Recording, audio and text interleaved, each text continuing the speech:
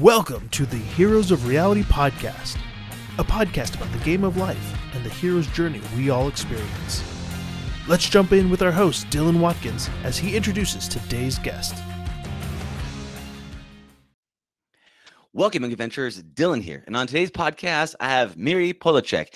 She joined as the CEO of Joy Ventures in January 2018. Prior to Joy, Miri co-founded and led the Israeli Brain Technologies, the IBT, a nonprofit envisioned by late Israeli President Shimon Peres. Probably butchered that name, so I apologize. That accelerated brain-related innovation and established Israeli as a global brain technology hub. So without any further delay, I would like to welcome Miri. Hi, Miri. Thanks so much, Dylan. Great to be here. Thank you for being on the show. I'm excited to have you here, and all the joy that you bring. So this is great. I would love to first start off with just if you could just explain just a little bit to the listeners, what is Joy Ventures and what do you represent? Sure. So Joy Ventures is a startup studio that is focused on developing the next generation of products that will help you and me and everyone around the world live more joyfully, and hence the name. So the idea is to identify the next generation sort of cutting edge technologies that will help us in our day-to-day lives, reduce stress, improve our sleep, improve our mood, basically support our overall emotional and mental well-being, and do it in a way that, and with products and services and experiences that people will happily incorporate into their daily lives and that will have significant impact on how they feel. That's awesome. That's awesome. Do you have a particular definition of joy? Is there your own version or term for joy that you can communicate?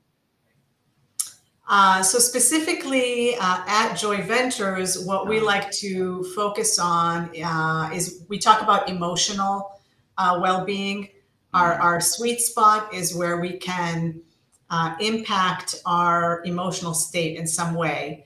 Ideally, it's literally something that we can create a kind of a direct or immediate impact. So imagine being able to measure, my stress level on my Apple Watch and doing some kind of intervention. Imagine even like a breathing exercise if it wasn't technology. Imagine kind of the before and after effect, being able to, doing a breathing exercise and seeing that the after, the heart rate variability, which is a good proxy for stress level, changes as a result of some kind of activity or product or intervention that I used. So ideally, it's a short term, it's a quick break that I can take, a product that I can use in a short period of time that can help me sleep better, feel better, just improve my well-being at that moment. But we also believe that, we can't only make small changes. We have to also change our lifestyle and, try to develop our well-being over time. And so we also envision sort of long-term improvement. So people engaging with products and that every time they use the product, whether it's every day or once a week, they won't only see the immediate improvement, but they'll also see a long-term improvement over time. Got it. But the focus is primarily kind of on the mental, it's how we feel. It can be, again, anything related to our mood, whether it's if we're in a bad mood and a way to kind of improve the mood, if we're stressed, to become less stressed, but also if we need just kind of like a pick-me-up, and we want to experience more pleasure and more joy in any given moment. That's beautiful. And I do feel like, some of the secrets of life here is if you can control your emotional state and be able to, one, be aware of the state you're in, and then two, be able to pick and choose what state you want to be in at will. I mean, that's some very deep level mastery type of stuff. And technology is all about making those hard things easier to do. So if you can kind of shift that needle and kind of bump in that direction, I mean, you might just need that moment to be able to kind of shift you to where you need to go. Like, for example, power poses, right? The ability to then actively use your physiology to change your state, and then you get that immediate shift, and it allows you to kind of start to gain that momentum that gets you to where eventually this becomes a lifestyle change. But it's getting out of those patterns, because for some reason, and we all do this, like, you ever get out of like a bad breakup, or you're in a situation where something happens, like, someone breaks up with you. What do you want to do? Even though you're in these feelings, you get this state where that feeling becomes your truth, and then you want to marinate in it. So you listen to sad music, you watch sad things, you put sad things in your body. It's like, it's this whole like thing where you, even though you don't want to be in that state, you feel like that's where you want to live, and you marinate in it. So I love the fact that if you can recognize it and then find ways to shift that, that's a really powerful thing to be able to do for anybody and everybody. And so, and we also know, by the way, Dylan, that we're not a one size fits all cookie cutter species, right? So what might help you in any given moment might not, or what you might enjoy, what you might choose, your lifestyle, your emotional state. For every person, for each one of us, it varies throughout our day and throughout our life, throughout our lives. But obviously, between each one of us, for each one of us, there are different needs at different times of our days and our lives, and so we very much believe in not only finding or sort of catalyzing innovation around many different kinds of interventions, but being able to also deliver them in a way that's just the right intervention in the right way at the right time for the right person. So it's also, that does require understanding when a person might feel a certain way, and how to personalize the delivery of that experience to that person's need at that specific moment. Yeah, I mean, one of the things as humans is that we really, really like autonomy. Like our ability to choose our own path and go on it is incredibly important. And it's not gonna, like, you can't ever force anybody to want to be better. You can only inspire them along the path. Otherwise, you become a dictator, and then it's never gonna stick. It has to bubble up from within, and it has to be something that they choose to do. And some people want to sing, some people want to dance, some people want to breathe, and different strokes for different folks all across the land. So I completely agree. And a lot of that's what you're talking about is a lot of gamification. Gamification are, you want to have immediate feedback on an activity and be able to see a measurable result and be able to see that you're making progress on something. So that's when you're talking about, like, versus like, if you meditate and you do it for 20 minutes a day, and then if you do it for 5 years straight, you'll see some really big results. As humans, we really don't like to have that delayed gratification. So if we can have that instant kick and have all these little micro games in the macro game of life, I could see how it's a really good strategy for inspiring people to help themselves get to where they want to go. So I think it's a combination of delivering solutions for people that, first of all, they trust, because the technology is proven to work, that it's validated through science, through research. So first, trust, trusted and validated technology, but also wrapped in a user experience that's that can easily be integrated, and that people will want to come back to and kind of turn it into something that is a good habit in their lives. Yeah. Low friction bolt-ons.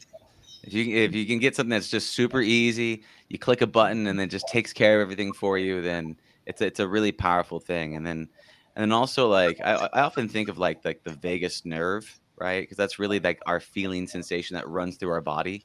And so it's like, at what point do you want to tap in to the vagus nerve to give you that good feeling? Do you want to do it through the lungs? Do you want to do it through EMDR? Do you want to do it through putting good foods in your body? There's a bunch of different ways to tap into that system. And I figure absolutely, and that's one of the areas that we're very interested in exploring. And part of our activity is not only around working with founders to build new ventures or investing in existing ones, but also supporting research around areas that fascinate us, that we believe we want to further understand and see whether they can lead to future ways of future mechanisms that can impact the brain in a positive way. That's beautiful. So just taking a step back here, could you lead me up to a little bit of your origin story that brought you to Joy Ventures, so we can just get an understanding of kind of why you're so passionate about bringing Joy technologies to this world? Wow. So I think I don't know how far back to go, but I think it's been a journey of probably over 20 years of being, first of all, in the world of healthcare and being in the life science industry, wearing different hats, both in large corporations as well as smaller ones, and also in the most recent nonprofit before Joy, but always being a part of organizations whose core mission was to help people and change lives and improve people's quality of life. So that's always been my passion from a very early part of my career. And as I spent many years in large corporations and saw on the one hand the beautiful innovation, although I was more kind of always on the business and commercial side, but I was always fascinated by the science that led to new medicine being delivered to people. I decided to get closer to the kind of the earlier stages of the innovation cycle. And so I actually relocated. I was raised in the States and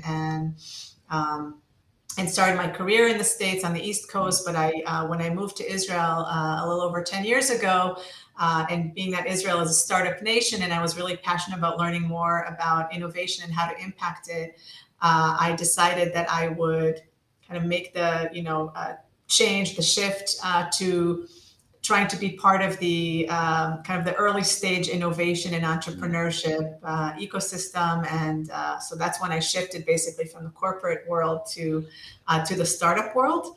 And my first role in Israel was actually an opportunity that was not within a startup, but within a kind of startup, but it was a nonprofit, which I helped to establish, which you mentioned in my bio, which is Israel Brain Technologies. And that was completely, first of all, it was a really amazing serendipitous opportunity. It was basically Israel's Brain Initiative, which was essentially announced right around the time that I moved to Israel. And I was just so inspired by the vision to advance neuroscience innovation. It's specifically within life science, neuroscience, and brain health and brain science has always been very, very close to my heart, both because of just the exposure that I had to medicines in the space while working in mostly in big pharma, but also because I come from a family where my mom's a neuroscientist, and it just always was a very interesting area of life science and healthcare to me personally. So I really resonated with, the vision really resonated with me. And then I had this opportunity for 7 years to kind of bring the different stakeholders together and really dig into what's required to bring, neuroscience innovation to the market. And I got to really interact with and bring together as an innovation hub with researchers and clinicians and entrepreneurs and investors, and to really dig into how, what are the unmet needs? What are the different ways that we can accelerate and catalyze innovation and commercialization of brain-related technologies? And under IBT, basically, we built a very vast network and ecosystem of people who, when I moved to Joy Ventures, I was able to leverage all of these, connections and the passion for making these people come together. And where at IBT, I was actually more focused on the deeper unmet needs of brain-related illness. So a lot of it was around like neurodegenerative disease. How do we solve Alzheimer's? How do we solve Parkinson's? How do we solve ALS? Also, mental illness was very much, psychiatric disorders, looking at those, of course, as well. And those are always the most challenging, and where there hasn't been enough progress. And that's actually my biggest passion, is to try to understand and advance mental health. Yeah. But at Joy, we focus on consumer-related mental well-being. So we really are not looking at medical devices or medical or prescribed products, but the type of, kind of thinking more about lifestyle and wellness type consumer products. So products that would be useful in preventing illness and improving quality of life, more in a lifestyle and prevention type of approach. Got it. Okay, so you're in Israeli, which is an interesting startup hub, especially with AI. Their artificial intelligence game is pretty strong. And then the lab there was the brain lab it's primarily used for the medical industry, and that was innovation medical industry. So it's kind of like your halfway house from the corporate world to the startup land by being in the medical, because medical, if you're a startup person in the medical space, it's pretty much corporate. There's a lot of red tape to get through in that area. Well, there is a very young and vibrant, very vibrant industry in Israel of medical startups. Mm-hmm. They do obviously work, many of them do work closely and collaborate with the corporate multinationals, both in the medical device and the pharma industries. But there's a very young, vibrant startup community here in the medical space. Mm-hmm. And so I believe we have, I want to say maybe close to 1,000 startups that are kind of in the medical space here in Israel, out of like about 6,000 startups. So why is a very vibrant community. Why is Israel such a strong startup hub? Like, what's that about? Well, a couple of books have been written about it, but it has very much there are many theories. I think some of them are already, broadly accepted. First of all, there's a cultural aspect, which is a culture of, problem solving and risk taking. And it's something unique that, that exists here. There is a kind of a positive outcome of military service, which is mandatory here, which is that we have some units that basically groom some young, smart, young, technology-oriented entrepreneurs. They kind of some of the elite intelligence units, and so folks that come out of those units have naturally become tech entrepreneurs. So that's another kind of breeding ground for innovation and entrepreneurship is these elite units in the Israeli military. Got it. That makes sense.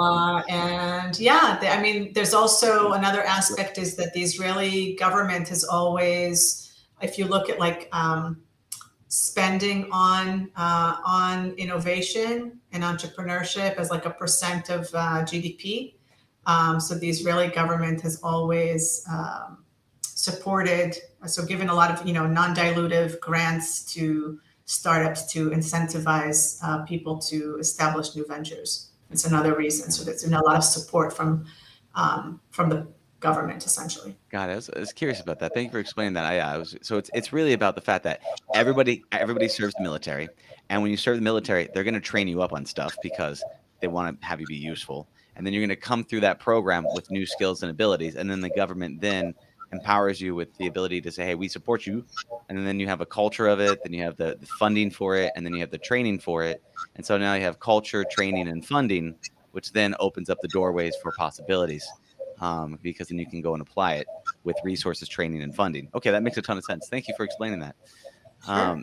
What about I recommend there's a couple of great books that are really popular. One is a bit older called Startup Nation. which really which is a beautiful book with many case studies about some of the Israeli startups, and through that kind of explains some of the points that I've mentioned, but as well as some other points that are kind of explain how this all came to be. And a newer one by a friend called Inbal Arieli, it's called Chutzpah, is also a very popular, a newer book about startup nation phenomenon. Awesome, thank you. I don't know many of the words, but I've heard that enough time that I get the gist, which is actually the natural way that we learn. So it's a powerful word, and I love it. So when you were at the Brain Lab, were there any cases or studies that came out, and you're talking about degenerative diseases like Alzheimer's or anything like that? Were there anybody that made some serious advances over there that made you stop and go, wow, that is incredibly impressive? Are there any case studies or stories that you wanted to share about some of the innovation that you've seen in the Brain Lab over in Israeli that caught your eye? So one of the more interesting actually case studies that I love talking about, well, maybe a couple. One of them actually is a startup that, so one of the programs that we had at IBT was an accelerator, basically. It was a startup accelerator that we ran that specifically supported only brain technology related startups. Mm-hmm. And one of the companies that participated in one of our cohorts was a company called ADOC, which you spoke of AI strengths in Israel. So these were actually several.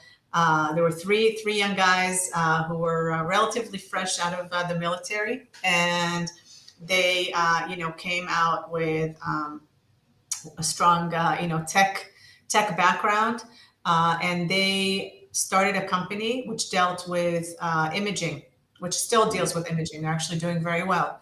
But when they started out, they were basically trying to solve the problem of how the radiology is a bottleneck.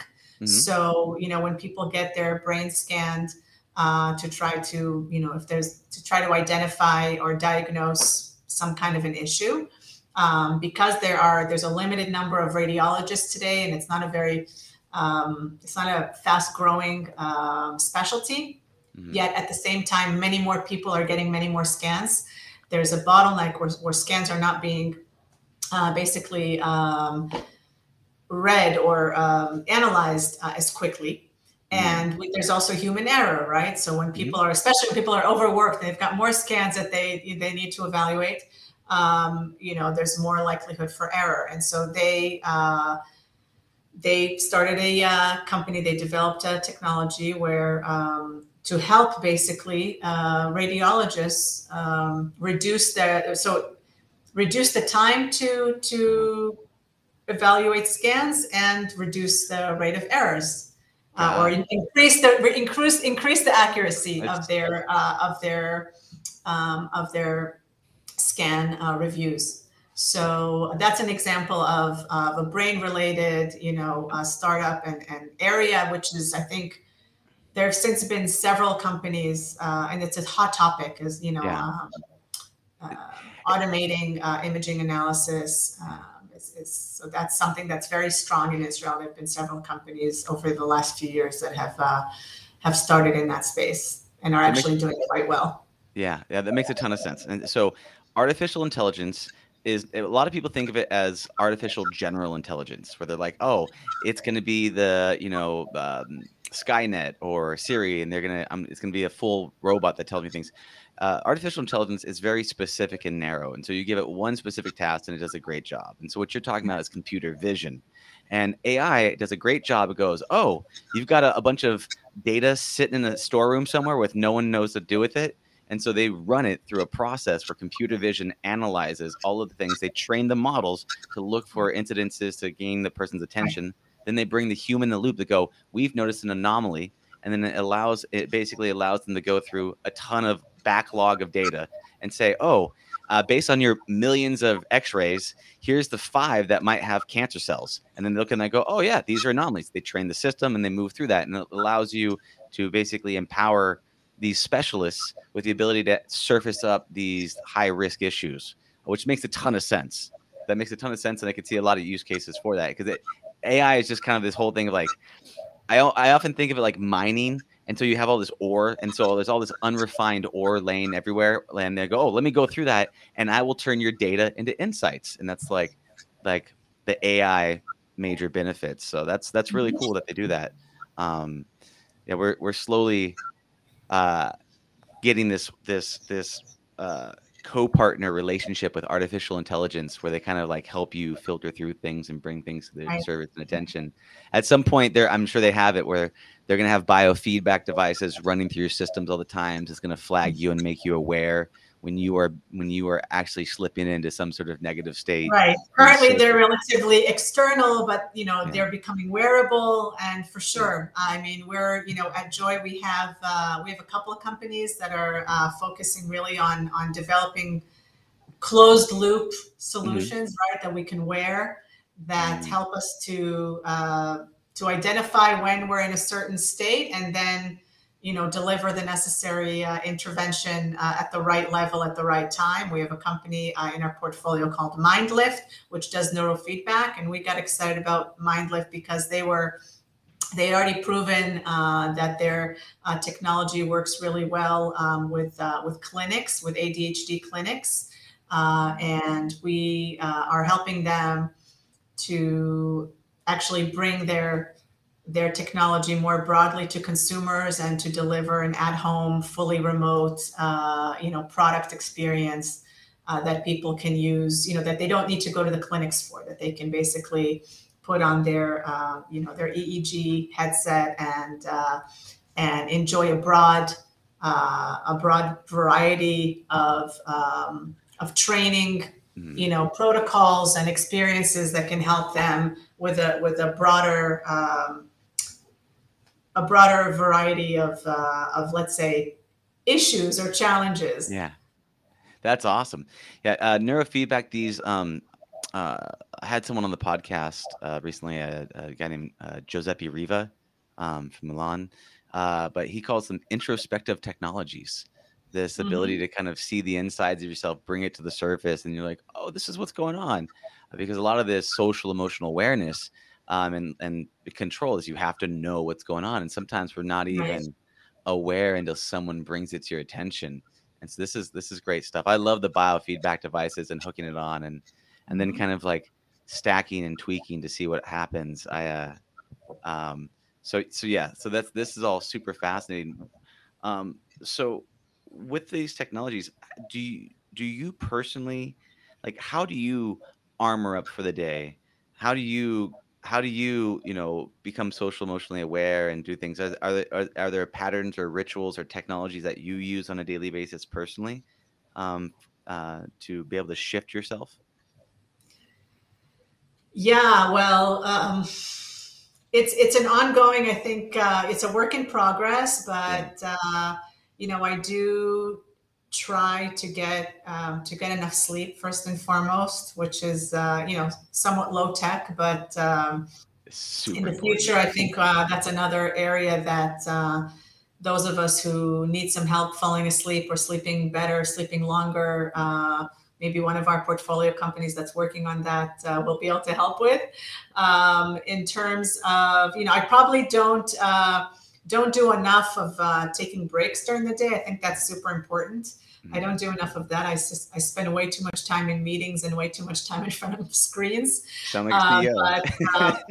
But actually, I'm waiting for some of these. Most of the products in our portfolio are very kind of early. They're not yet on the market and available for everyone. But I'm sure that when they do become available, I'll be incorporating them in my life, in my daily life. But I think right now I'm relying mostly on some apps that help me every once in a while monitor how I feel, and then meditation app. That sort of thing. But I think in the future, it'll be more, wearables and whether it's neurofeedback, biofeedback, non-invasive brain stimulation. Yeah, will become more sophisticated. It's these technologies, they're kind of on the cusp of being common. Like, for example, like virtual reality. Virtual reality went from being very wacky like years ago, where no one would touch it as a technology. If you go 2012, it was pretty much unavailable. To where now you can buy it on Amazon, get it, and there's 10 million plus people using it. So it's becoming more common. It's just, it seems to be that, with all these new technologies, what you're talking about here is that it's the friction to use them. It's that, like, okay, I can do it, but like I'm gonna be wired to a thing that has to be next to my bed, and I got to roll it down the hallway to use. So there's a lot of it's a lot of effort. So we want that. Yeah, We so want I that think there's Watch. still limited, there's still a limited, perhaps offering of accessible consumer products. So we're seeing like the first generation that's out there, the consumer EEG headsets, and but I think it's also, there. Until very recently, there was a relatively low level of general awareness among the public. First of all, that I need to take care of my mental well-being. Yeah, I need to go to the gym and I need to watch what I eat, but I don't necessarily focus on or prioritize my mental or emotional well-being. And I think that, this past year and a half has really been quite an education for people.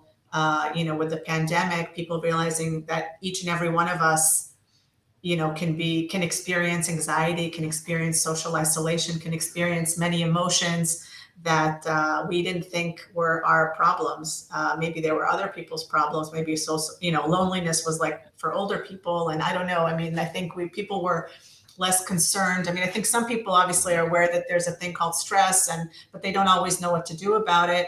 I think now everybody realizes that, whoa, maybe I need to slow down. Maybe I need to pay attention to how I feel, take a break, and maybe now start to figure out, or people are now looking for more, more solutions. So they're more aware, and now we're seeing that there's already greater demand. We're seeing, meditation app downloads doubled, and we're seeing that people are on the lookout now for new solutions and ways that they can take better care of their mental well-being. Yeah, it's humans are funny. We deal with stress in the ways that are the easiest for us to handle. And so there's, I feel like there's like the easy way, and then there's like the right way to do it, right? And so a lot of people, I'm stressed, so drink alcohol. I'm tired, drink coffee. I'm doing, like, it's something that, what can I do that's a quick kick that makes this happen for me? But then that has a tendency to stack, right? And so, like, for example, I didn't sleep, so I'm going to have coffee. You can get a couple of days out of that. You can probably get maybe 3 days out of not sleeping and drinking coffee before it's really going to suffer. You're really going to have some issues going through the problem. But that's that, or the sedation, right? And you're talking about the difference between, I'm dealing with stress, and so I'm going to sedate and repress versus process and recover, right? And a lot of people know the sedation path. Not a lot of people know the recovery path. And also the challenge with a lot of these biofeedback things is like, they don't know what to do with the data, and they don't know what it means, and they don't know how to take the data and then turn it into actionable insights. A small side story: I had a biofeedback ring on, and I was going through the jungles of Peru, and I did like a whole ayahuasca journey with my co-founders, and it was a wonderful thing. And I did like 5.5 hours of REM sleep while on it. That's what my ring showed me, and I was like, "That's incredible. What does that mean?" And I didn't know what to do with that data. It was exciting because you could see the data, but I think that big awakening, the awakening is, what is that? What is that? What do I do with that? Yeah. Yes, and that's the power of AI. When they go anomaly, pay attention, right? So that's have you seen any of these companies be able to take and create an actionable path for people? From, you get the data, you're aware of this thing, then you process it, and then you move that emotional needle, and then you get from one state to another state because of that. Can you speak to any stories around that? Well, I mean, I always have it's always my portfolio companies that are like, yeah, bring it up. It's okay. Even the sleep company that I was referring to earlier, yeah. I mean, the whole premise behind what they're doing is they're actually personalizing non-invasive brain stimulation based on, so imagine that you're sleeping. Mm-hmm. One option is, one use case is you're trying to fall asleep. Okay. And then at the right, at the right point, and based on reading your, your brain activity, the headset which you're going to be wearing is going to give you the right frequency, right stimulation to help you fall asleep faster. But then the next part is, and that's the kind of vision, is to also improve sleep quality. So be able to actually stimulate while you're sleeping. If you haven't gotten into REM, to get you into REM, or if you've had enough REM, now you can go back into the, lighter sleep, and then, help you wake up more refreshed. So kind of optimizing your sleep quality based on actual sleep activity during the night, for example. That's on the sleep. On the, awake, when we're awake, I think there are, different modalities and methodologies that really interest us. You mentioned interoception, being able to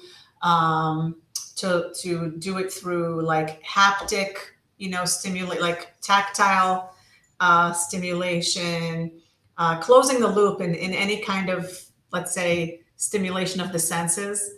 We really are fascinated by that. And also combining different interventions and seeing how they can, work together.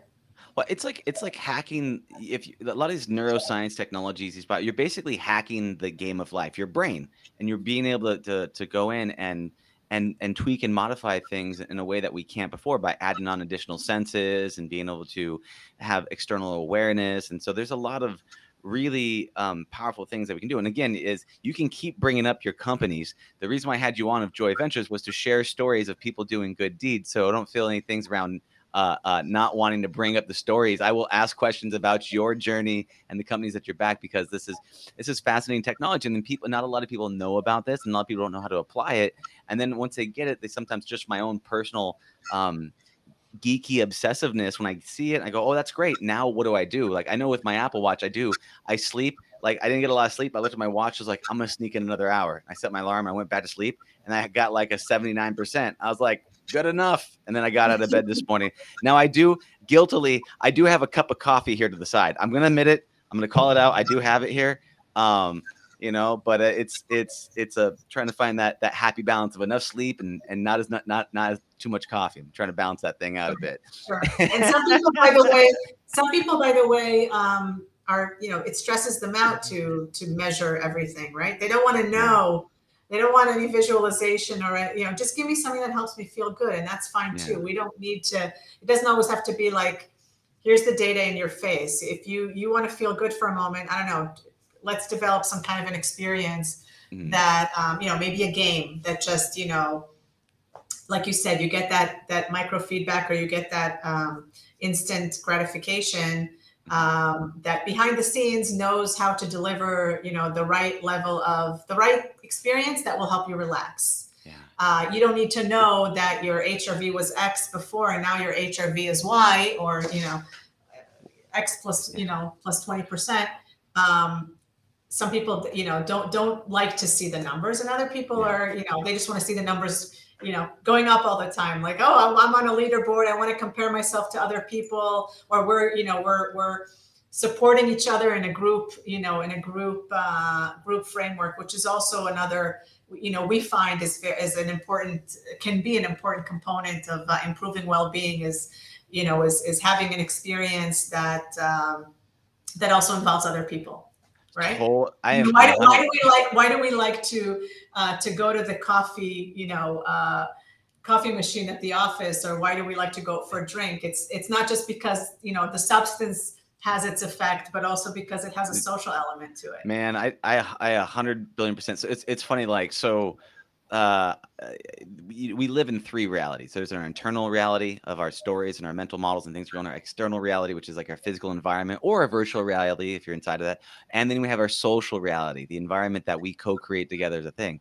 When the pandemic hit, for the most part, I'm pretty much like, I have like little tiny circles of friends, and I was completely fine for the most part. The challenge I had is I realized that I use social environments to move my emotional needle. So if I want to be physical, I go to the gym because I'm around physicality. If I want to be productive, I'm that entrepreneur that hops from coffee shop to coffee shop just to be around the energy. And when I couldn't do that, I was like, oh man, my social hack has been broken and I'm stuck at the house. I need to find new ways to self-motivate because I love that. I relate to you completely because Man. I'm also wired that way. So I really relate to that statement. Social, yeah, it's just this socially outsourcing your willpower and your ability to get into those emotional states. And so I was really excited. Like I got to go to a coffee shop to meet my old friend, an advisor, for the first time after a year. I was like, oh, I miss this so much. It was so like people and the smell of coffee. No coincidence that you're also that you have a podcast, right? I love it. It's the ultimate way to interact with people all the time. And like I love these I was weird. I'm a weird introvert that I like these deep, geeky one-on-one conversations. But if I'm in a crowd of people or I'm at a club and there's a lot of people in music, I'm like, too much. But these like just like one-on-one talking about interesting things, cool technologies that are helping people, and people that are just trying to like move the needle of good in some way, shape, or form. It's a fascinating thing, and selfishly, I really enjoy it. This is a lot of fun, and I think that like one of the best ways that we learn, and we really, is through sharing stories with one another, deep conversations with people where you talk about the lessons, and because that's the original form of learning was stories. It's emotion plus lessons combined, and then you pass it along. That's why I think podcasts and things like this are so powerful. I agree. One thing I want to chat about is, so you've mentioned a couple times about you're investing in these Joy Venture technologies, and some of them aren't commercially viable yet, and they're on the path, and they're growing to get to where they need to go. What for you do you look for to make an investment in some sort of technology? Like what are the boxes you're looking to check to say this is something that we would entertain, and this hits the boxes that would be something that is viable to support? Sure. So I'll mention the ones that I think are kind of most unique to us, because they're obviously the kind of more generic criteria that I think all investors look for, like the strong founders and teams and viable business market and business model, et cetera. I think where we are unique in the way that we look at opportunities, whether it's existing ventures that we may wish to invest in, or even ideas or kind of a very, very early concept that we might want to get involved in helping to bring to life. So the first part is what we call science-based, which basically means we want there to be some kind of a component to the product, which is really like the underlying mechanism, which either has already been proven to be effective, or we believe that there's scientific rationale that that gives it potential to be proven in the future. So we may actually decide that the funding will go towards the use of proceeds will go towards proving the efficacy of the underlying technology or mechanism that's creating basically the intervention that that will move the needle in our emotional state, our emotional well-being. Okay, yeah. So that's very important to us.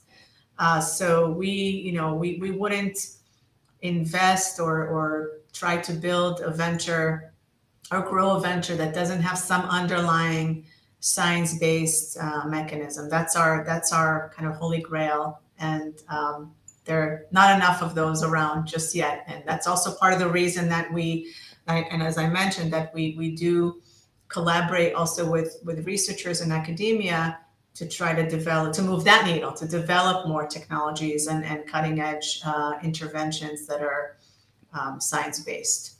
Because we really want to positively impact the brain in a way that's meaningful and effective and safe, et cetera. So that's one piece. And then the other piece is, can that, and again, and obviously we want it to be unique and innovative and defensible, and those are pretty generic. The other piece is, can we deliver that in a consumer, because ultimately our vision is for these to be consumer products that are, like you said, frictionless, easily integrated into people's daily lives, fun to use, et cetera. And so that's the vision. So we're not going to look for a science-based technology that's like a chip that, is necessarily, a chip that's going to be probably not surgically inserted, into the brain, unless we believe that maybe longer term that technology can be, the form factor may change, and we have scientific reason to believe that in the future it might be a patch and not, a surgically inserted chip. So we want ultimately for people to have accessible products, experiences, services that will have a proven impact on their brain, and these should be products that they can trust and that they'll enjoy using. So I think that's really the core of what we look for. Everything else is kind of the obvious, to be expected things that people look for when supporting ventures. The chip in the brain thing, man. It's like there's a part of me, because we're talking about a lot of like Neuralink kind of stuff, right? Where you put a chip in the brain, and a lot of people are like, I wouldn't do that. I'm like, would you? But what if you could learn 10 languages with a click of the button and a 60-second download? Would you? Like there's right. That's exactly why we want to learn and study these things. So we're fascinated by people's ideas. And I think we are very attracted by sort of the moonshots, that people like, Brian Johnson and Elon Musk are, that they're trying to target. Do people ever show up your place with crystals or a sense like, it would be like, do people show up with crystals and go like, they show up with crystals and they have like a hertz frequency and they have a love whistle? So, less so, but because I think they know that we're, that's not our thing. And that's also, that's another reason why it's super important for us to, to go down the science path, because this is a space where, there is noise, let's call it, of claims that are not well-founded. And in the end, again, in order to create a viable business, you need to gain the trust of the consumer. And so, while there might be a certain, subset of the population that is a believer in, in voodoo magic and in crystals, we prefer to take the road of these sort of more conventional science and technology development. A voodoo investment firm? No, that's not. That's not your thing. But it's interesting because like there's gradients of truths, right? Like I personally can't prove that crystals don't work, but for some people, because placebo effect, there's also placebo effect that shows that those things are right. So there's this whole gradient of things. That's part of proving. Yeah, that's part of proving. Part of proving things is that it's not a placebo, that it's repeatable. Absolutely. Yeah. So and with some of the technologies, by the way, it's not just placebo. With some of these technologies, you run the risk of habituation, that people get if I get some kind of vibration on my, I don't know, on my body, it may have a good effect for some period of time, but maybe at some point my body will get used to it and it won't be affected over time, because it'll become something that my body no longer pays attention to. We are super good at that. One of the things that we are very good at desensitizing ourselves to things.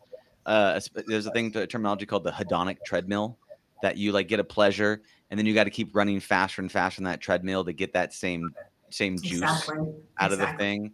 And we're just really good. If you look at memes, the things that go around the world, which are little bits, we go, oh my God, so funny. But then we see it 10 times, 12 times, 100 times, and we desensitize ourselves to it. And so, that's true, but that's the whole point of if you look at rotating crops, you almost want to rotate the interventions that you use in the shift. Exactly. Right? That's part of the reason to have that toolkit, right? Yeah, that's what okay, this time if we shake it up, maybe we won't get bored, and these solutions will remain effective for longer.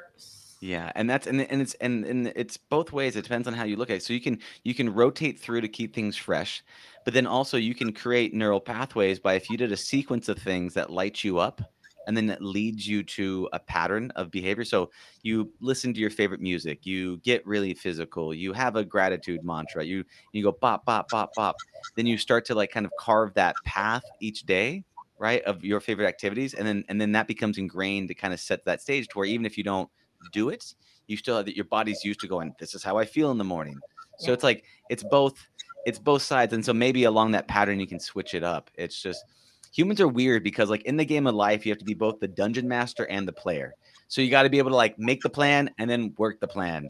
I mean, that's the power of having coaches and other people, is that they're like, it alleviates that part of the decision-making process, which is, I mean, I think there's always sort of like the ideal, right? It's like the perfect life would be if everything was right. Like if we knew how to operate anything and control everything. I mean, like in some people's minds anyway, right? That we would plan and have a very specific kind of recipe, right? But I mean, obviously in reality, that's not how, how life works. And so different people should have different ways of coping and incorporating, their solutions. I know I'm, for example, not a planner.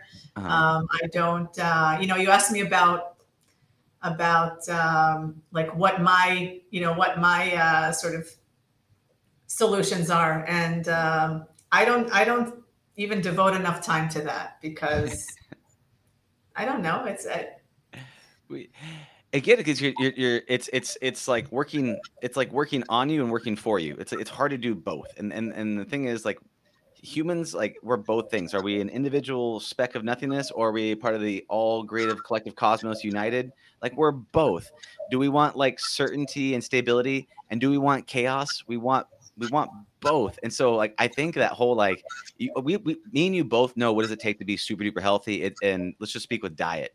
Okay, no more health, no more anything else. You're gonna eat lettuce for the rest of your life and green drinks, and that's it, right? And we're like, okay, I get that, but we want the chaos, and we want those. If you see that cupcake and you like, we want both. We want the guilty pleasures. We want the surprises, and actually, that those also get at kind of our vision. What we believe is actually we're not here to turn people into, okay, I'm going to be vegan and have a very specific recipe for how I eat, sleep, exercise, interact with, etc.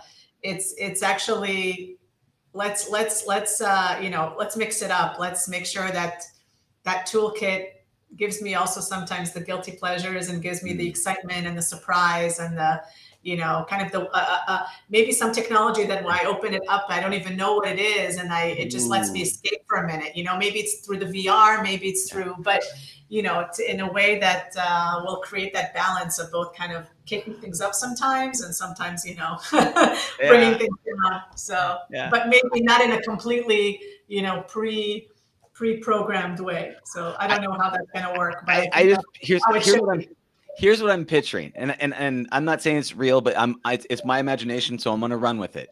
I'm picturing like you guys shipping out these joy boxes, and then they open it up, and it's like random surprise joys. Oh, there's this technology that does this. There's this that does this, and you're like, ooh, what's in this joy box today? And they take it and they go try it out.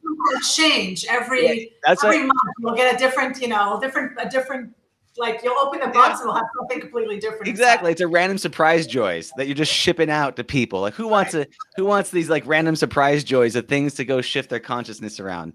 If anybody wants to go take, I love it. I'll have to jot that down. Somebody please take that and run with that. I'll go sign up. I'll be the first beta tester.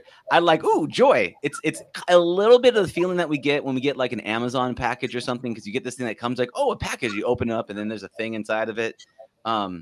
But it really is. It's about that, people being able to kind of take these things out, view them, and go, what do I want to pull out of my tool belt of cool stuff that gets me to where I want to go, right? Feeling joy. And it could be just singing and dancing, or it could be like there's an app that I love that I also hate, that also brings me a lot of joy, that also terrifies me.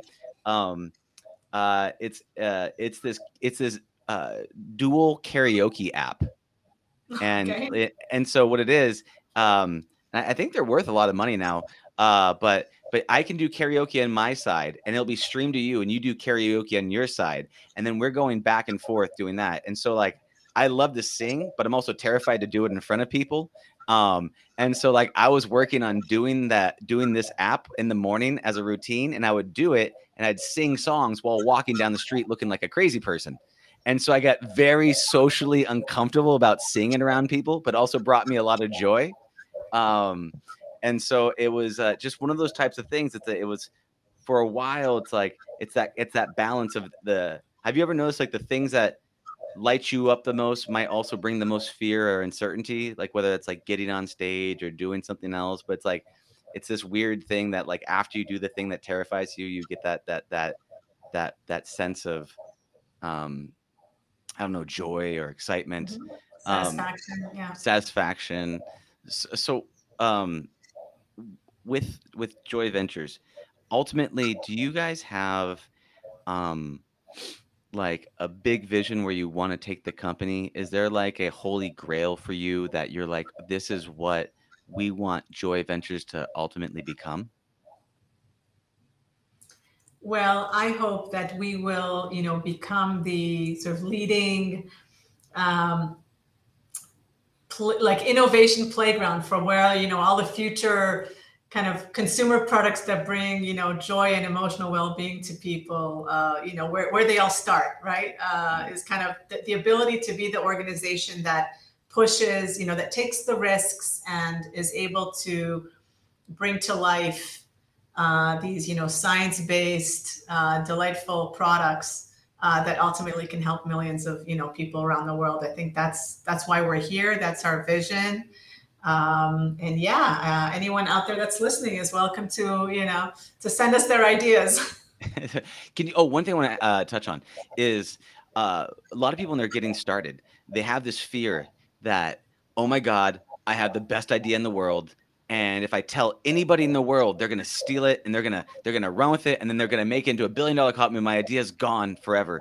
And so there's this thing where they end up holding this thing and suffocating their idea. Can you speak to the fear that people have about sharing their idea and their baby, about it getting stolen by the big scary investor people? Can you speak to that a little bit? And what would you say to someone that's thinking that?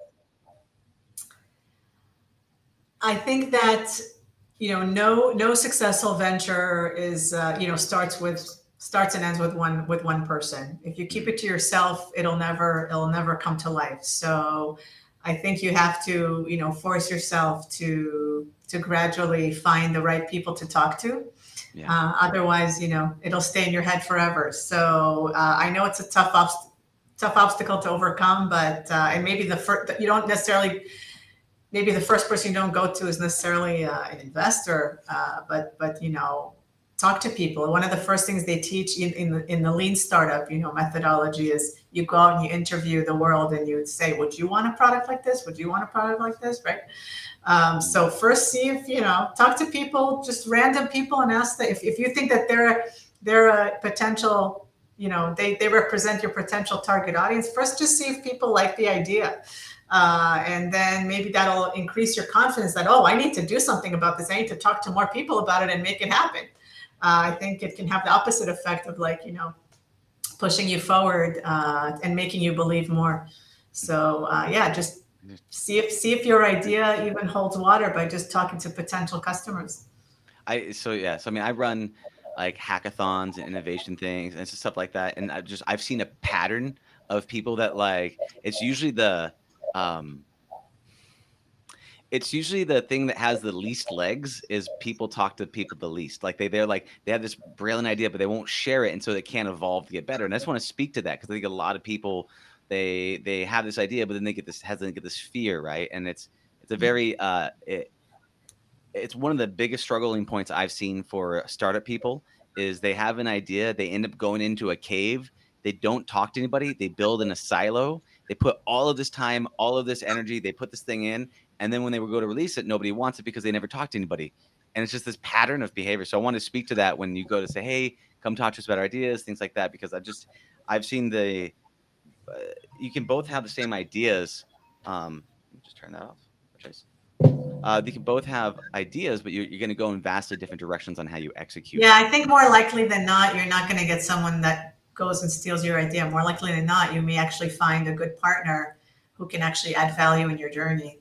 Yeah, people don't fully understand that. A lot of times they're like, "Look, man, ideas are super easy. It's all about execution." And so it's do you have the ability to actually execute on this thing? And because a lot of people like they have their own ideas. Everybody's got their own amazing billion ideas. So like it's not going to be a thing. So I want to speak to that. And on that note, what are the qualities that you look for in founders?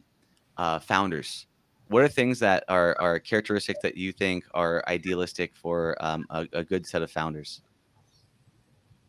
So again, I guess I'll touch on the more unique aspects that we look for, because Mm, obviously, we want smart, hardworking individuals who we can, who have high integrity, and who ideally maybe have a track record, and have shown that they can execute and are reliable. mhm. But specifically in our world, we believe that, especially with the deeper technologies, I mean, we need founders that have patience and have the ability to go through a longer journey than perhaps someone who's developing a gaming app, because it might be a more complicated process to get the product to the consumer eventually. Mhm. And we look for people who are very collaborative, because the way that we like to work with founders is very closely. So we love to be able to really just have a very honest and open conversation, and we like people who listen, and who are not kind of fixed in their ways, who are kind of in this growth mindset, and we're open to new ideas, and open to collaboration. So I think that's another key component that we look for. And who are, of course, passionate about the space, because I think if you don't have passion and really believe in this vision of impacting people's mental well-being, it's not going to be, I think, a successful venture. If it's, maybe it wasn't your idea, but you were hired to lead a venture, and if you're not really gung-ho about this domain, I think it's it's not a good factor for Makes a ton of success. sense. So integrity, some proof that they can grind. They've shown some success in the past. They're collaborative. They're coachable. They're passionate. I mean, all those things are key components. Like, because I don't know, I've always felt like when at startup land, you've got to believe that the tunnel is like 5 feet deep. It's really a mile deep. But you got to run in that tunnel going, it's only going to be 5 feet. And you got to but now you're in the tunnel. You got to just keep going. Just keep going. You're going to get through it. But if people only knew how long it takes to do a thing, they might lose a little bit of hope. So just maybe believe it's a little shorter than it is, and then go in and then just accept it's going to be a long haul. Sure. Just to get to maybe that's a way that I always think about getting leverage on yourself to get yourself to do what you need to. One of my final questions here is around what do you think is the big dragon if you want to create a more joyful society. You want to create a place that really a world where people have these joy technologies that allow them to control their mental state, become social emotionally aware, that they become more self-reflective, more empathetic, more considerate, more kind, more loving, more caring, more all of those more mindsets of abundance, and they're connecting with other people in positive, loving ways. And what do you think is the big dragon stopping you from achieving your goal? Wow. I guess I'll mention two things. One is I really think it's the science. We need to better understand our brains, and we need to be able to hack them more effectively. So that's one. And then I think that it's about intervening early. So I think that I'm going to be 50 in April. I'm already set in my ways. It's going to, take a while to teach me to do new things and to completely change the way that I live, or it'll be maybe a bit harder for me to learn new skills. But if you start with my daughter, who's 14, or even with the child when they're just entering school, first grade, and you have a much higher likelihood when their plasticity is very, very high, and even though our brains I think maintain their plasticity apparently for many years, I think the ability to teach and to raise awareness, and to teach empathy and all of these things that you mentioned from a very early age, that's what's going to make the difference. And that's something that innovation will be part of it, but obviously it's going to be a partnership of public sector, and it's done in some places around the world, and in some cultures it's more natural and more built in, and in others it's a matter of early education. So yeah, it definitely takes a village on that to be able to make that happen. For sure. Better understand our brains and to be able to hack them. I love it. Is there any last things you'd like to let people know about before you tell them how they can get a hold of you? Really, I just want to, wish everyone to just take care of themselves, and pay attention to their mental well-being. And if there are any innovators and entrepreneurs and scientists out there, then for sure give us an email or a shout out somehow on social media. You can reach us at info@joyventures.com or at ideas@joyventures.com.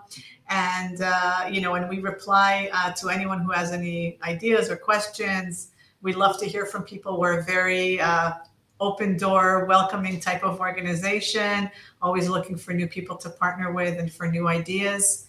So everyone is welcome to reach out. Beautiful. Thank you, Miri. I really appreciate you coming on to the show. This has been an epic podcast. It's been fun and insightful, and I love all the work that you're doing. So keep up the joy bringing and all the positivity that you do. So thank you so much for your time. And thank you so much, Dylan, for your kind words and for inviting me. I really appreciate it. Absolutely. Take care, and I will see you later. All right. Thank you, Dylan. Bye-bye. Take care. Right. See ya. Thank you for listening to the Heroes of Reality podcast. Check out heroesofreality.com for more episodes. While you're there, you can also take the Heroes Quiz to find out what kind of hero you are. Or, if you have a great story and want to be on the podcast, tell us why your hero's journey will inspire others. Thank you for listening. See you on the other side.